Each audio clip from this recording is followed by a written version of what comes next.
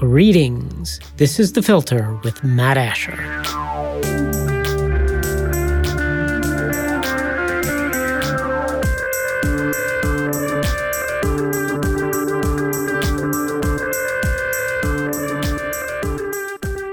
Patrick French is a leading biographer, historian, and commentator on South Asia. His work has appeared in publications including The Economist, The Sunday Times, Vanity Fair, The New Yorker, and The Financial Times, and his books have won numerous prizes. Today's discussion will be focused on his very first book, Younghusband, The Last Great Imperial Adventurer. Patrick, welcome to The Filter. Thank you very much, Matt. I'm glad to join you. I'm glad you are joining me. Younghusband is Francis Edward Younghusband, born in India in 1863 to British parents. He lived for 79 years, and in those years he was part of many of the era's most important events. He is, in my view, the most interesting and important person from recent history who no one has heard of, at least where I grew up.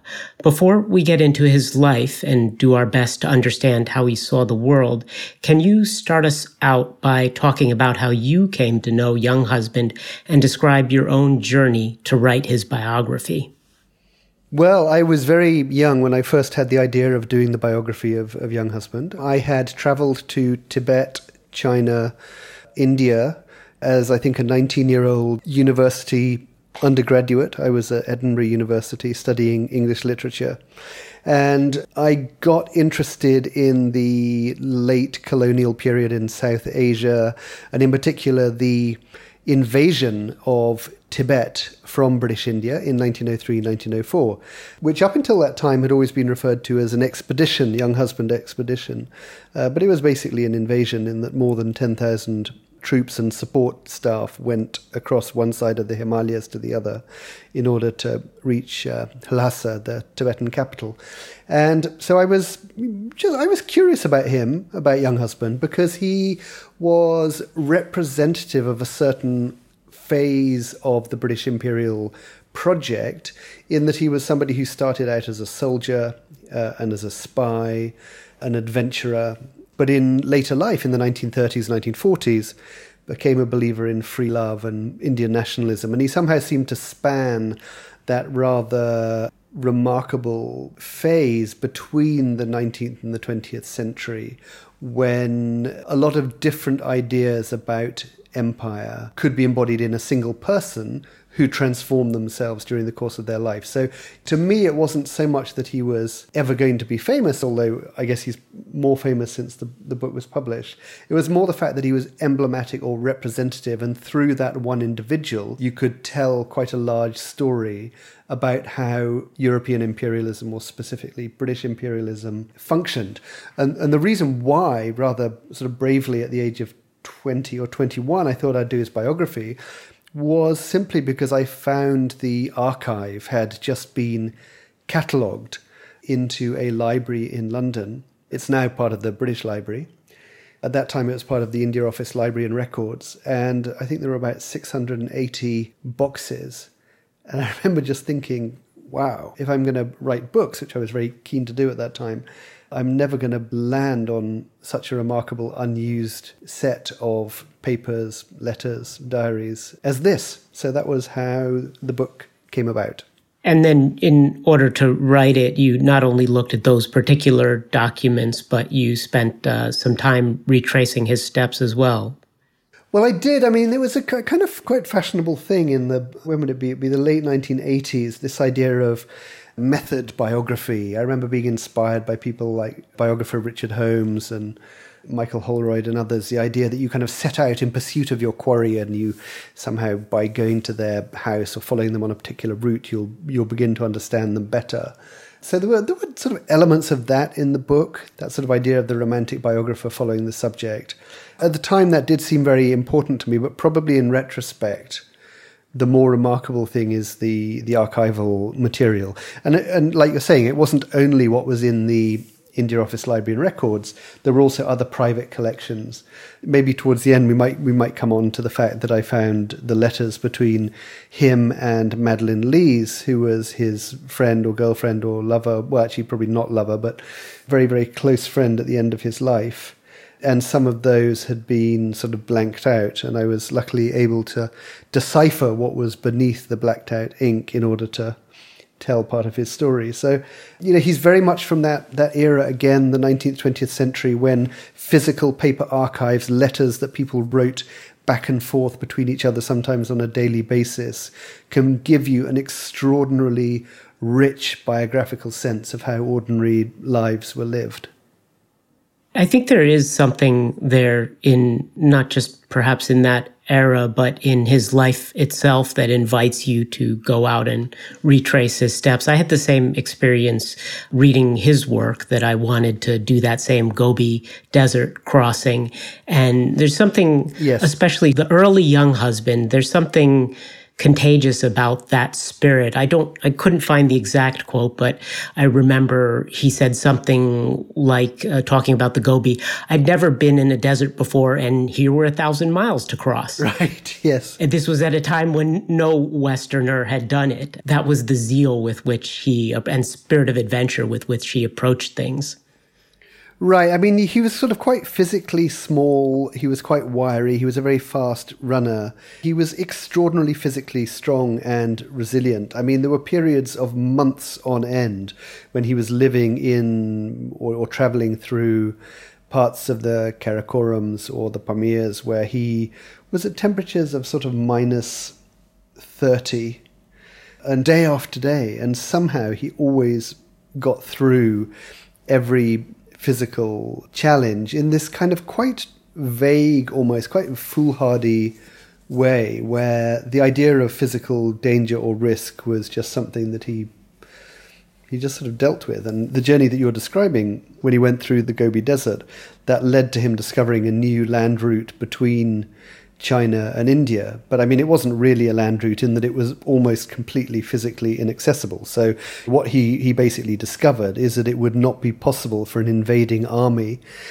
Probably at that time it would potentially have been a Russian Tsarist army coming sort of around the edge of China into northern parts of the British Indian Empire. He basically showed that route was not accessible to anybody except for mountaineers.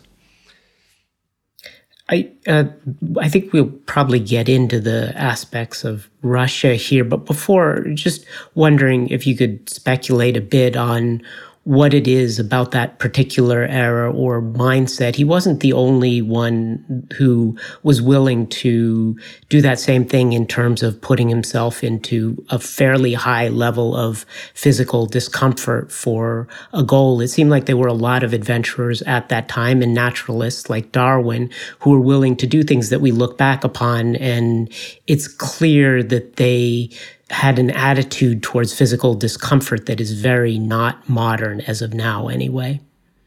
Yeah, I would agree with that. I think there was a different attitude towards physical danger, risk, indeed to fighting and to war, and to the way that people, for example, when you read accounts of people in World War I, have this extraordinary way that they sometimes write about their own body parts being shot at or, even shot off, as if this is just sort of part of life, which is, in today's terms, really hard to imagine.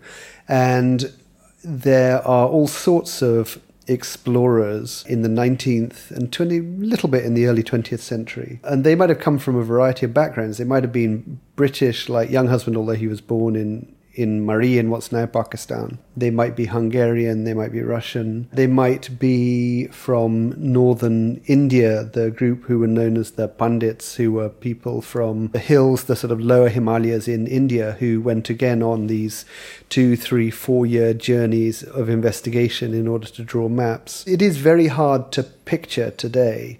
And if you wanted a kind of crossover point, it would probably be the fact that when George Mallory, who was one of the mountaineers on the very early expeditions up Mount Everest immediately after World War I, which Younghusband organised, when George Mallory's preserved body was rediscovered, I think it was in about 1999 from memory, but I may be wrong about the date. on the slopes of Everest. And the mountaineer who discovered it said he was wearing about the kind of thing that I might have been wearing as I walked around the streets of Seattle. So even going up to 29,000 feet, people were sort of taking physical risks in a way that now is very hard to picture, when everything is planned and engineered and thought through in a different kind of way. Certainly, a lot of that is just a different appreciation for risk and the need or indifference to physical discomfort. I think part of it, too, might have to do with the idea that you are on a journey or doing something that is important not just for yourself, but certainly in the case of Younghusband, for your country. Part of his mentality had to do with that, no? A bit. Things like when he decided that he was going to go across the Gobi Desert and see whether he could go down through Baltistan, Kashmir, discover this new land route. There was certainly a kind of prestige attached to it within Britain or the British Empire at that time, but it was more the idea of personal adventure than anything else. I mean, he was patriotic in a fairly obvious way that was very typical of the late Victorian period in England or in the United Kingdom.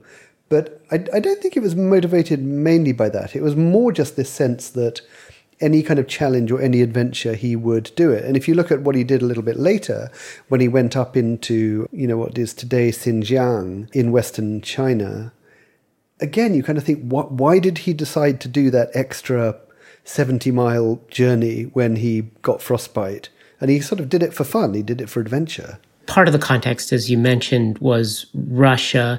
Could you talk about what the Great Game was and how that factored into Younghusband's travels? Right, so this was particularly important, and I think that if you're going to sort of conceive of what the Great Game in the mountainous regions of Asia was, you have to think in terms of the fact that borders or boundaries between nations or nation states or empires were very fluid. And today, really in whatever country you go to anywhere in the world, since World War II, the borders or boundaries between countries have been very clearly defined. And there have been a lot of conflicts. There's even conflict going on at the moment between India and China over that same border. But they're always designated and delineated on a map. And people might argue about whether the border is 3 miles this way or 3 miles that way. But in the time when Younghusband was operating, let's say the 1880s or 1890s, it was very vague, it was very unclear. Instead, you had spheres of influence, which by the time you get to, let's say, the 1890s, when he becomes a key player in the Great Game, you have these 3 big powers. One is Tsarist Russia out of St. Petersburg, one is Imperial China out of Peking, and the other is the British Indian Empire out of Calcutta at that time, or ultimately out of London. And so you have China, Russia, England competing for control over territory, competing for influence over regional leaders.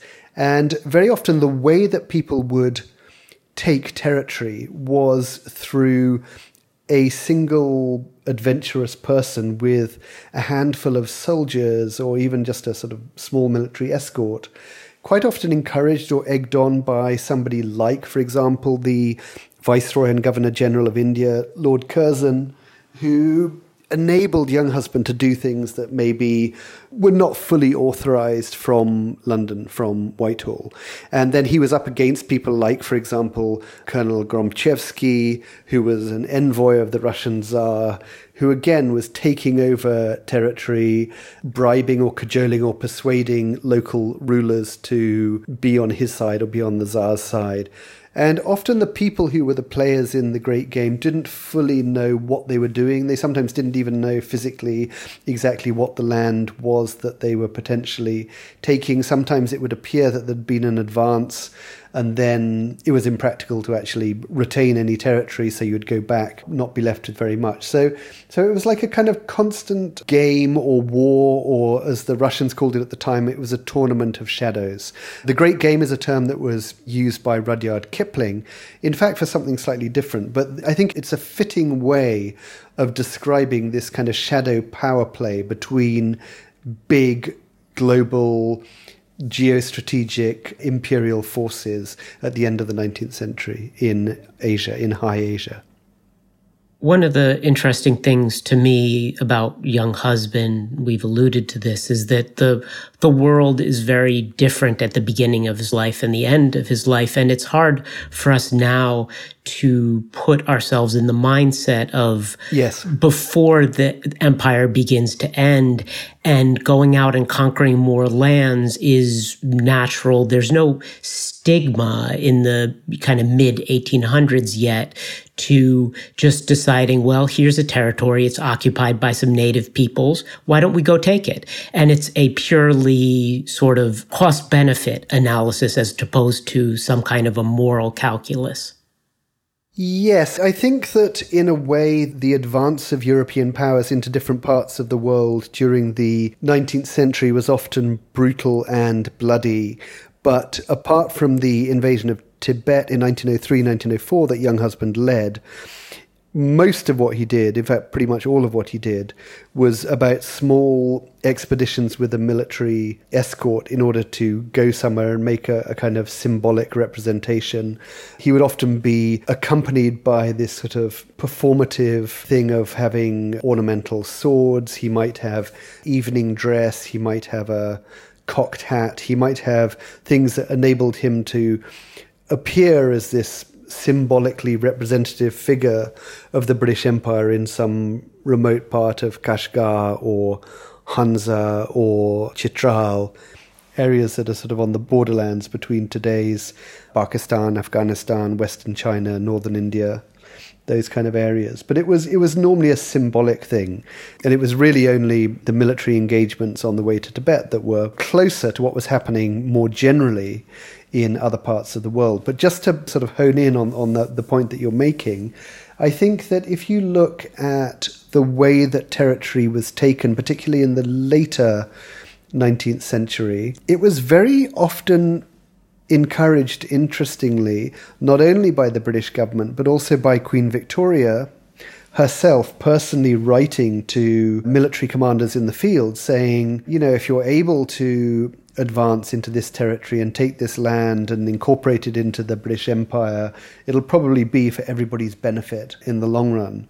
And what is interesting to me about that is that Queen Victoria was somebody who was extremely interested intellectually in the shape of the British Empire that was expanded in her name. She knew a lot about India, but she had never actually been to India. Her travels were occasionally to France or, occasionally to Scotland, but she didn't know any of these places like India or like South Africa, and yet she would write to the people there saying, take more territory because it'll make the British Empire larger and that'll help to make the world a better and even in her view a more peaceful place. So it's this kind of bizarre thing where there was this often very brutal military expansion taking place in countless different territories by Britain and by other European powers. Particularly I'm thinking now in the sort of the second half of the 19th century.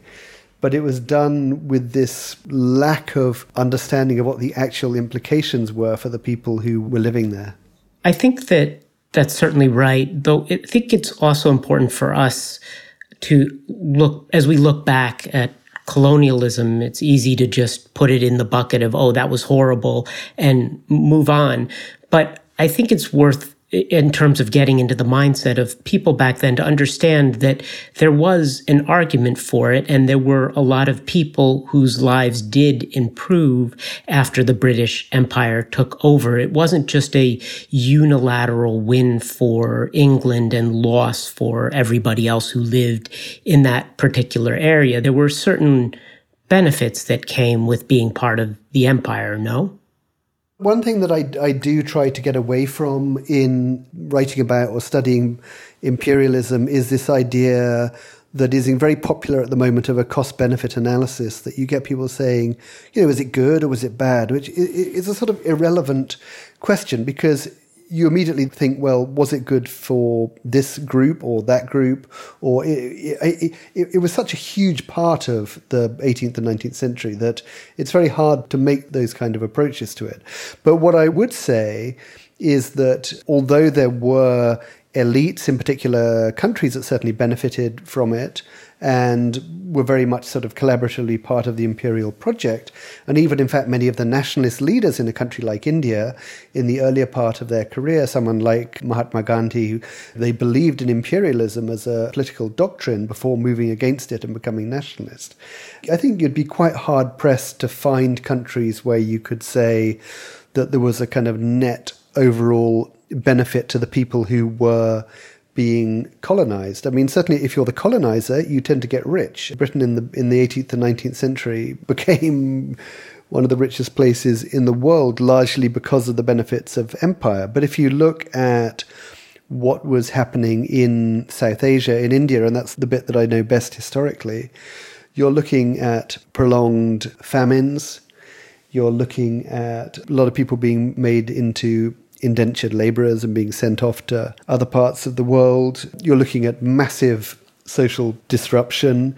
And that's even, leaving aside other questions, if you go back a little earlier, around slavery, global slavery, and the extent to which that was being run, at least in the 18th century, largely out of the British Isles. So I don't like the cost-benefit analysis approach to imperialism, but equally, I think it's really quite hard to look at countries that were colonized and say, here are all the people who are getting an obvious benefit for it. And even if you just look in a very sort of transactional way at the economic side, you can see the wealth of India going down and down and down during the period when British power was spreading across the subcontinent.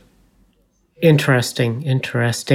Just to follow up on that, in particular, that a lot of the places that were invaded, they weren't paradises. And in fact, and maybe we'll get into this as we go on to talk about his invasion into Tibet, you describe it in the book, there was a ruling class there, and they were the monks, the spiritual leaders, and they had these robes with long sleeves, and the long sleeves were to represent the fact that they didn't have to do any physical labor. They were, based on your descriptions and some other ones, right, I've seen almost like a feudal society with lords who are not expected to do anything but take their cut of the people's grain. Not to say that the invasion made things better. It certainly made things worse for the troops there temporarily, but that it's not like all of the invasions or adventures were in societies that were sort of egalitarian utopias. That would be a terrible justification. Then we could start to talk about,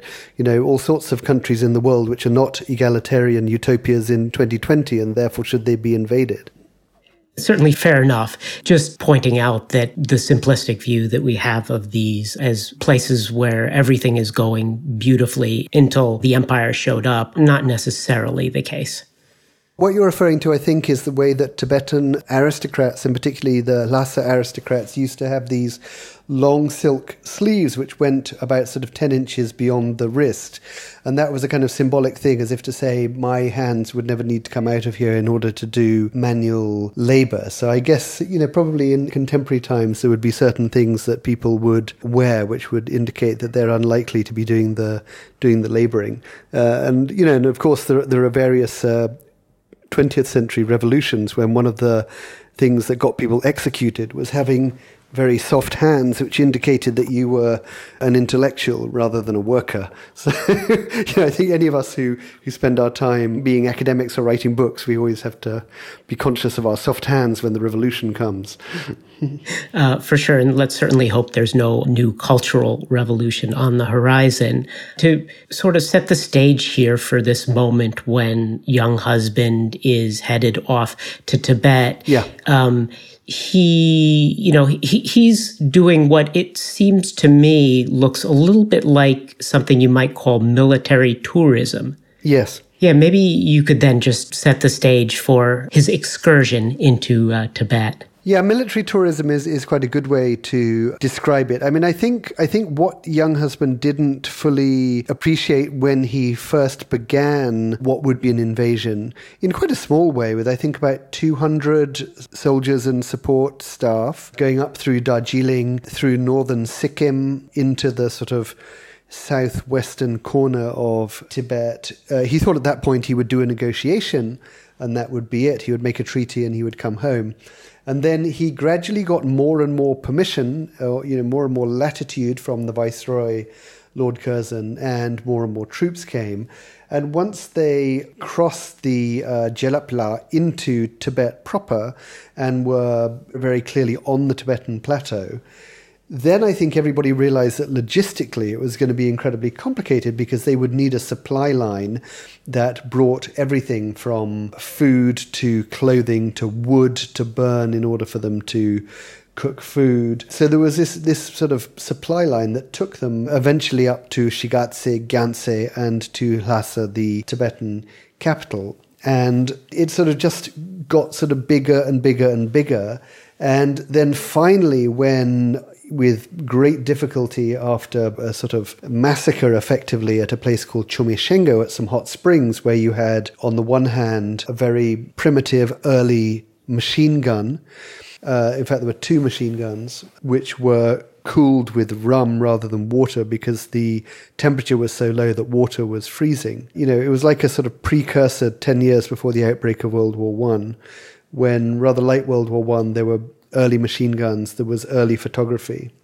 And they were against Tibetan troops who were very poorly trained, who had matchlock rifles or who had stabbing daggers or swords. And there was a massacre at Chomeshengo. They then pushed on to Shigatse.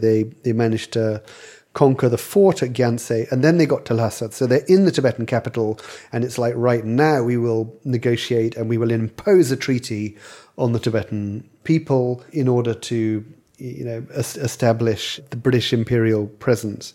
But of course, the Tibetan government was mobile. They came out of a nomadic tradition, and so the Dalai Lama, the 13th Dalai Lama, fled out of Tibet to Mongolia. And so you had this bizarre situation where Younghusband and his military escort, all dressed up, had nobody to negotiate with. And so they did somehow manage to cobble together a treaty. They got the Tibetan government to pay them for the cost of being invaded.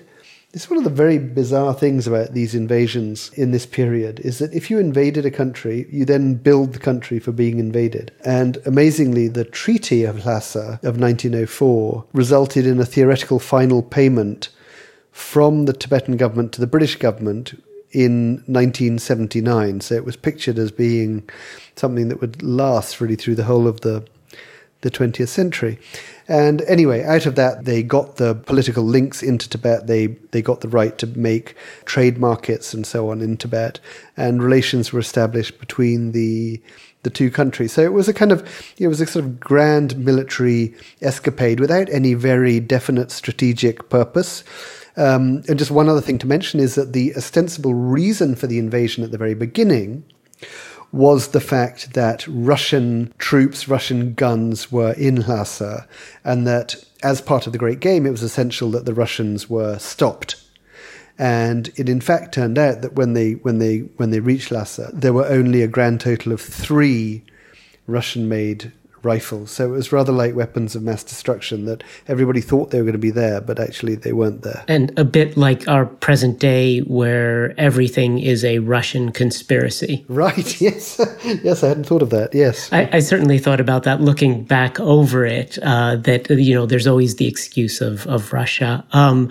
So as Younghusband is doing this and he's pressing ever further onward, he is obviously very intent on moving forward. He's a restless guy and a very motivated guy. But back home, they're not necessarily so happy with him continuing to drive forward more and more. Again, talking about the complexity of imperialism at this time, one of the things that you get in a lot of different countries, you get this in France as well, is the way that when the government changes, the idea of foreign and imperial policy or colonial policy begins to change. So what you had in this case was a liberal government being voted in, the Tory government being voted out. The liberals say, well, why on earth have we invaded Tibet? What are we going to gain from this? What is the point of it? Let's repudiate most of the terms of this treaty. And so the whole thing becomes a little bit pointless, really. I always find that very intriguing, the way that there was no monolithic view of empire in the early 20th century. And this runs really up until the period of decolonization in the 1950s and 1960s. You get different politicians in the House of Commons in London with completely different ideas about what imperialism should or should not do, about what was acceptable and what wasn't. And if you had a general election, new prime minister, new foreign minister, new colonial office minister comes in, they might say, well, what my predecessor did was crazy. Let's now change the policy to this or to that. It seems interesting to me, looking back on this period of transition away from colonialism and as it gets less popular, that perhaps ironically one of the reasons that colonialism fell out of favor was that it just became too easy, in the sense that the military power disparity between the colonial powers and the native powers is just off the charts. You mentioned that large gun that had to be alcohol cooled. It's a massacre, what they do. And that is starting to not sit so well with even the people in the home country. I think that by the time that you get to, let's say, the period of the invasion of Tibet, 1904, 1903, 1904, that was almost the last time when you had that level of disparity. If you go back maybe about 30 years previously, and you look, for example, of the conquest of the Ashanti people in Ghana, what today is Ghana, and you look at General Garnet Wolseley going there, that again was an example of a complete disparity leading to a massacre. But really, by the time that you get to the early 20th century, it starts to even up a bit. You also get a situation where different European powers like Germany or like Belgium are starting to rise. So really, by the time that Younghusband is in action, you can say with the benefit of hindsight that British imperial power is beginning to decline. And this is partly about things like how big your navy is or what the economic situation is. And really surprisingly early, I think it's the mid-1920s, from then on, imperialism or empire becomes loss-making. And you have to be a big-time believer as a politician in the idea of empire to do it, even if it's losing money for your country.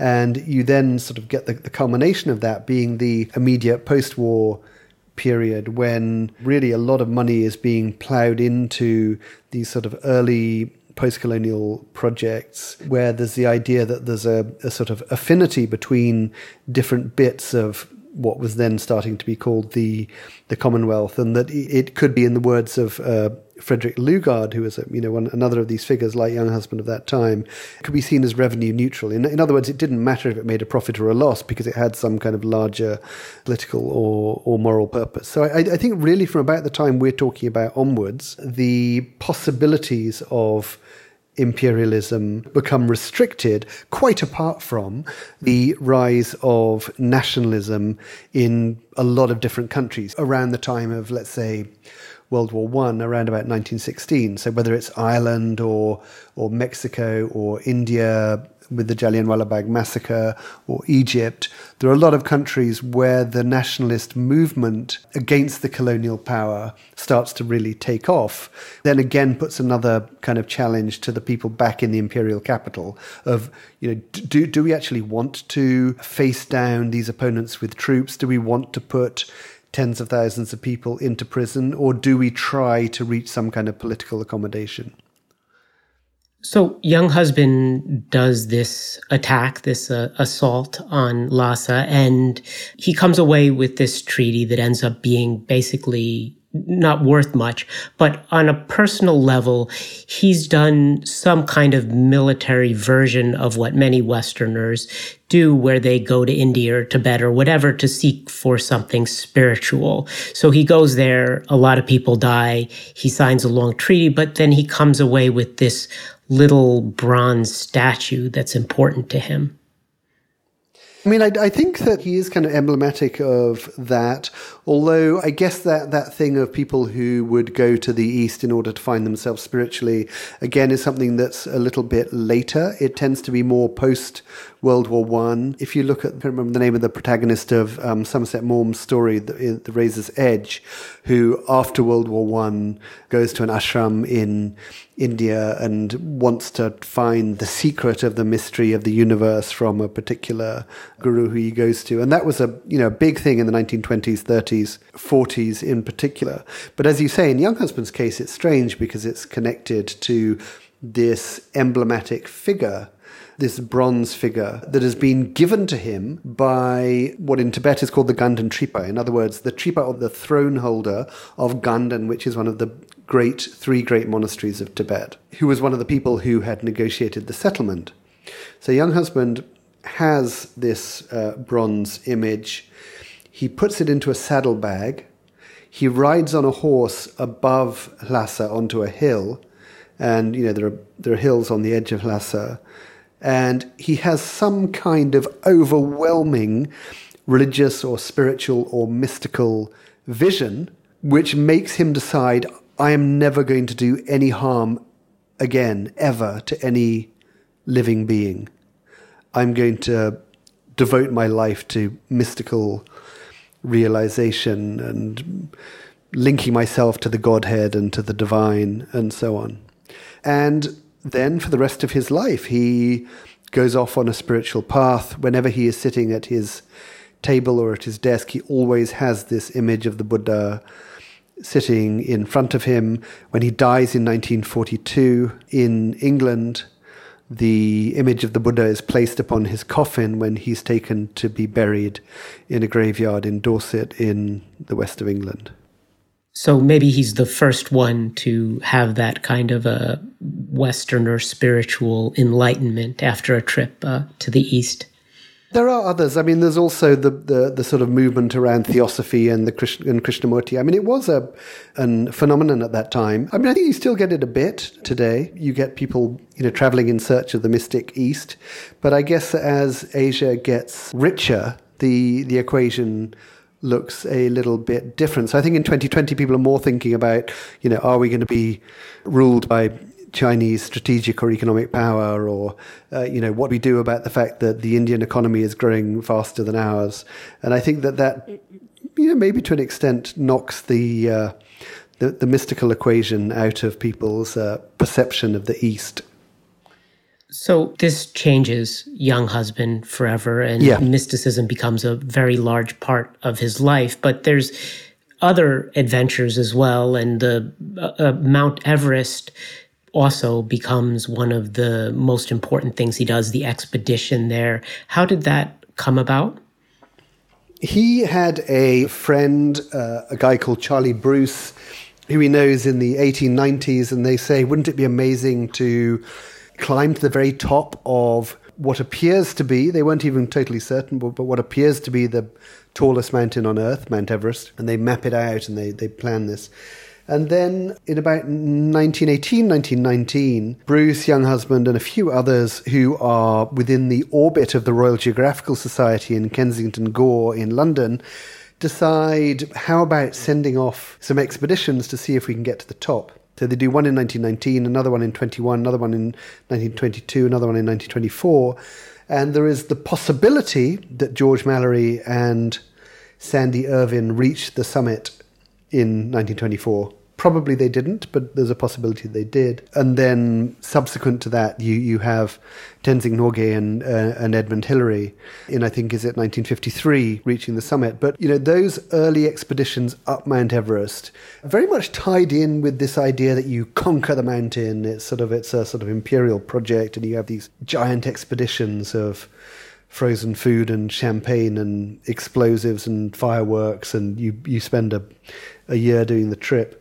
He's really the instigator of that. I mean, I think without his extraordinary sort of energy and determination and his fundraising, those early attempts to climb to the summit of Everest probably would not have happened.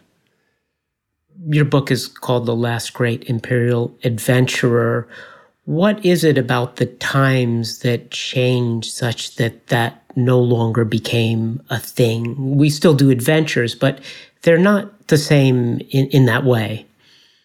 The fact that he manages to span the period from the 1860s, so, he was only born 6 years after the 1857, the great uprising or rebellion or mutiny, where his father and his uncle, they're part of that sort of colonial power. He goes from that era to 1942 when he dies in World War II, espousing the idea of free love, definitely in favor of Indian nationalism, thinking that he may be the father of the new Messiah or the godchild, to use the phrase that he used. He somehow encapsulates this late Victorian or late imperial project, which at times was eccentric and very, very strange and very, very different to a lot of our ideas about how that period might seem from this distance of time.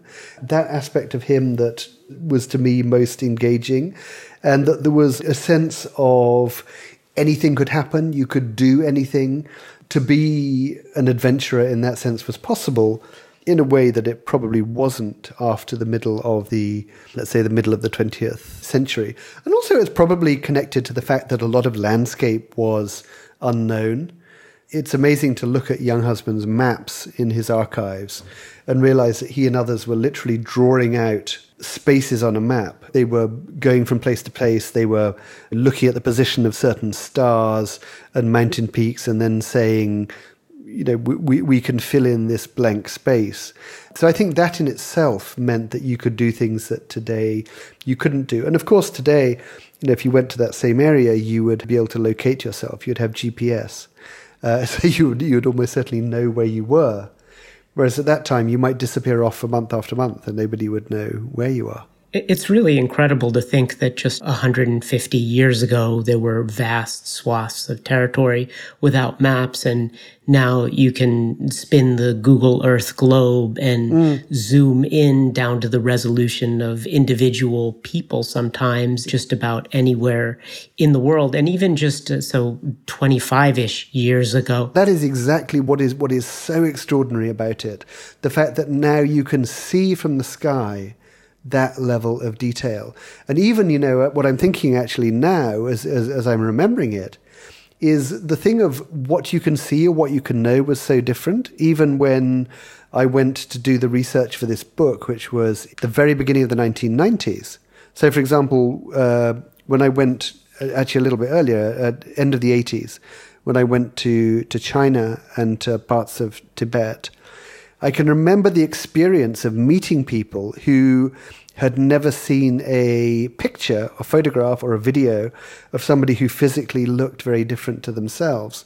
And I remember that thing of being followed in the street by crowds of people and being stared at because you were such an aberration. And yet now, not very many years later, the technology means that everybody all over the world can see people from all over the world, whether or not they actually meet them face to face. Yeah, we no longer have very many spaces on Earth, or maybe even more abstractly, that you could mark as there be monsters. So let's talk just a bit about the mystical side of Younghusband. He was extremely active throughout his life. He was a prolific writer and also organizer. And throughout much of his later life, he focused on projects related to religion and mysticism. Maybe you could start by explaining that term, which we don't use very often nowadays, mysticism. Right, yes. He was somebody who came out of a strict Protestant evangelical background of a kind which was quite common among, let's say, British imperial or military servants in these countries around the world. There was very often a kind of religious element to the imperial project that they were engaged in. He was looked after as a child by two aunts who, I think, would sort of beat him if he transgressed in any way. So that was his stern, strong Christian background. He then became very interested in Hinduism, in Buddhism, in Islam, in Judaism. He studied other religions in quite a lot of detail. Whenever he went somewhere, he would seek out religious leaders to try to understand the tradition, the different religious tradition that they might come out of.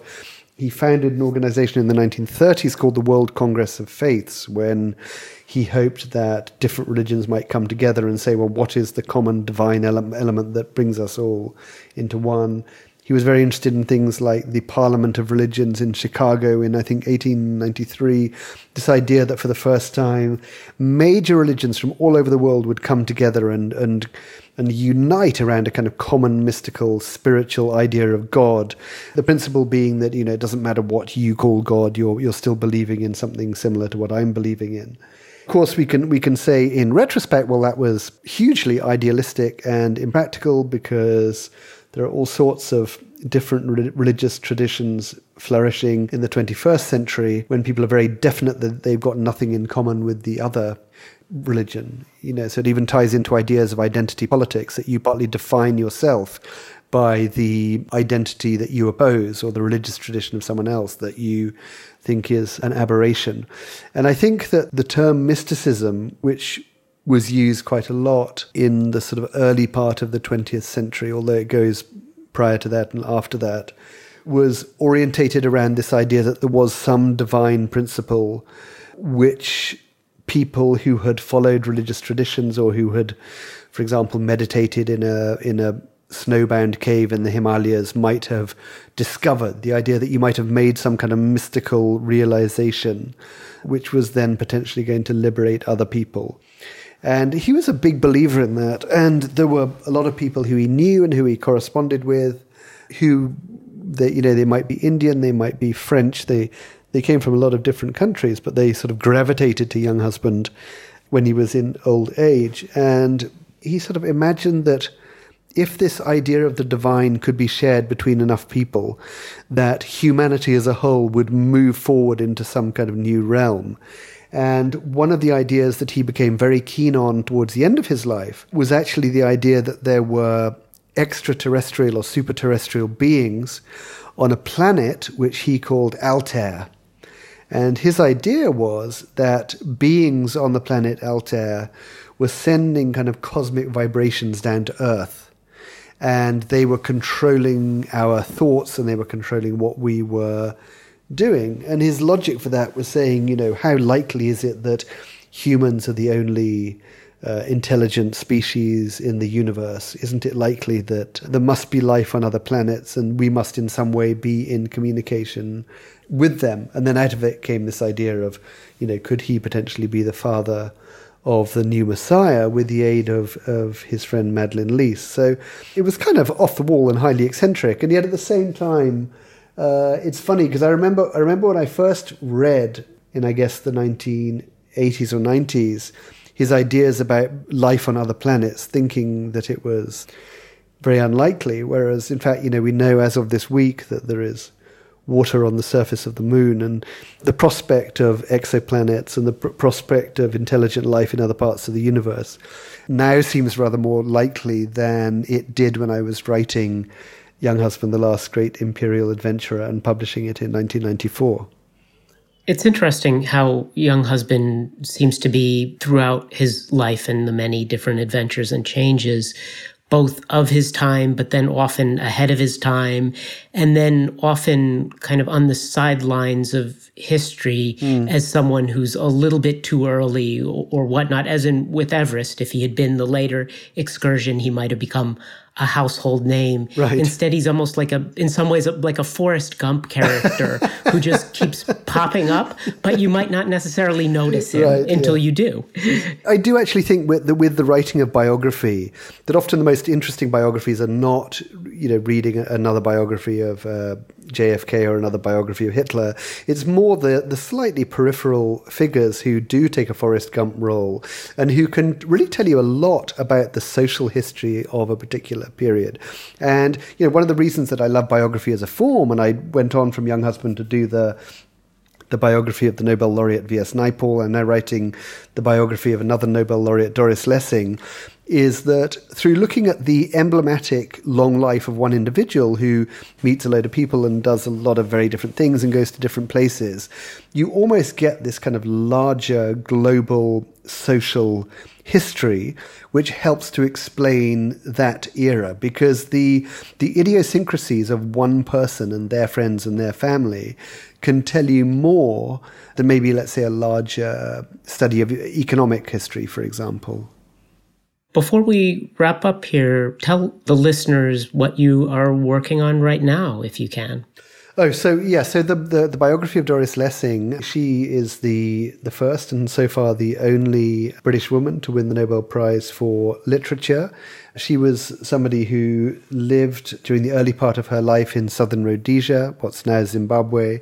She became a communist. She got married, got divorced, got married, got divorced, gave up being a communist, became an anti-communist, became a feminist and published books like The Golden Notebook, then turned anti-feminist, became a Sufi, followed all sorts of different ideas in a very organic way, and published, really book after book of very different kinds, including some very interesting space fiction, again, rather like Younghusband, looking at what could be going on other planets. And so that's the kind of large project that I'm now coming towards the end of. So that will be called The Golden Woman, the authorized biography of Doris Lessing.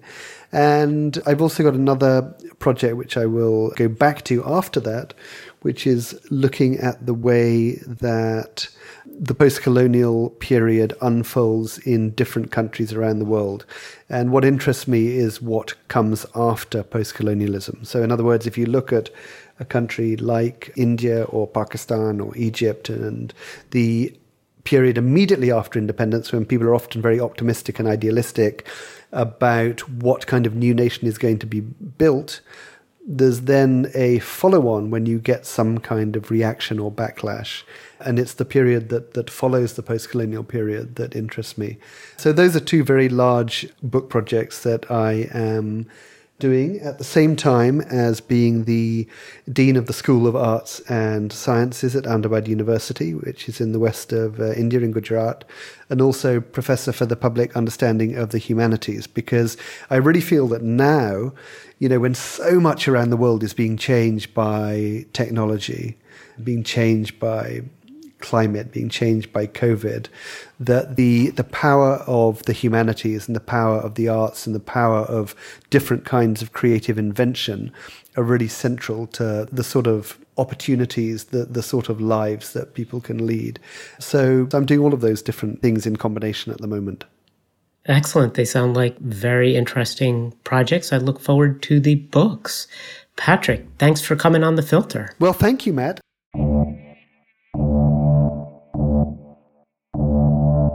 Thanks for listening to The Filter with Matt Asher. You can find show notes at thefilter.org or follow user Matt Asher on the socials.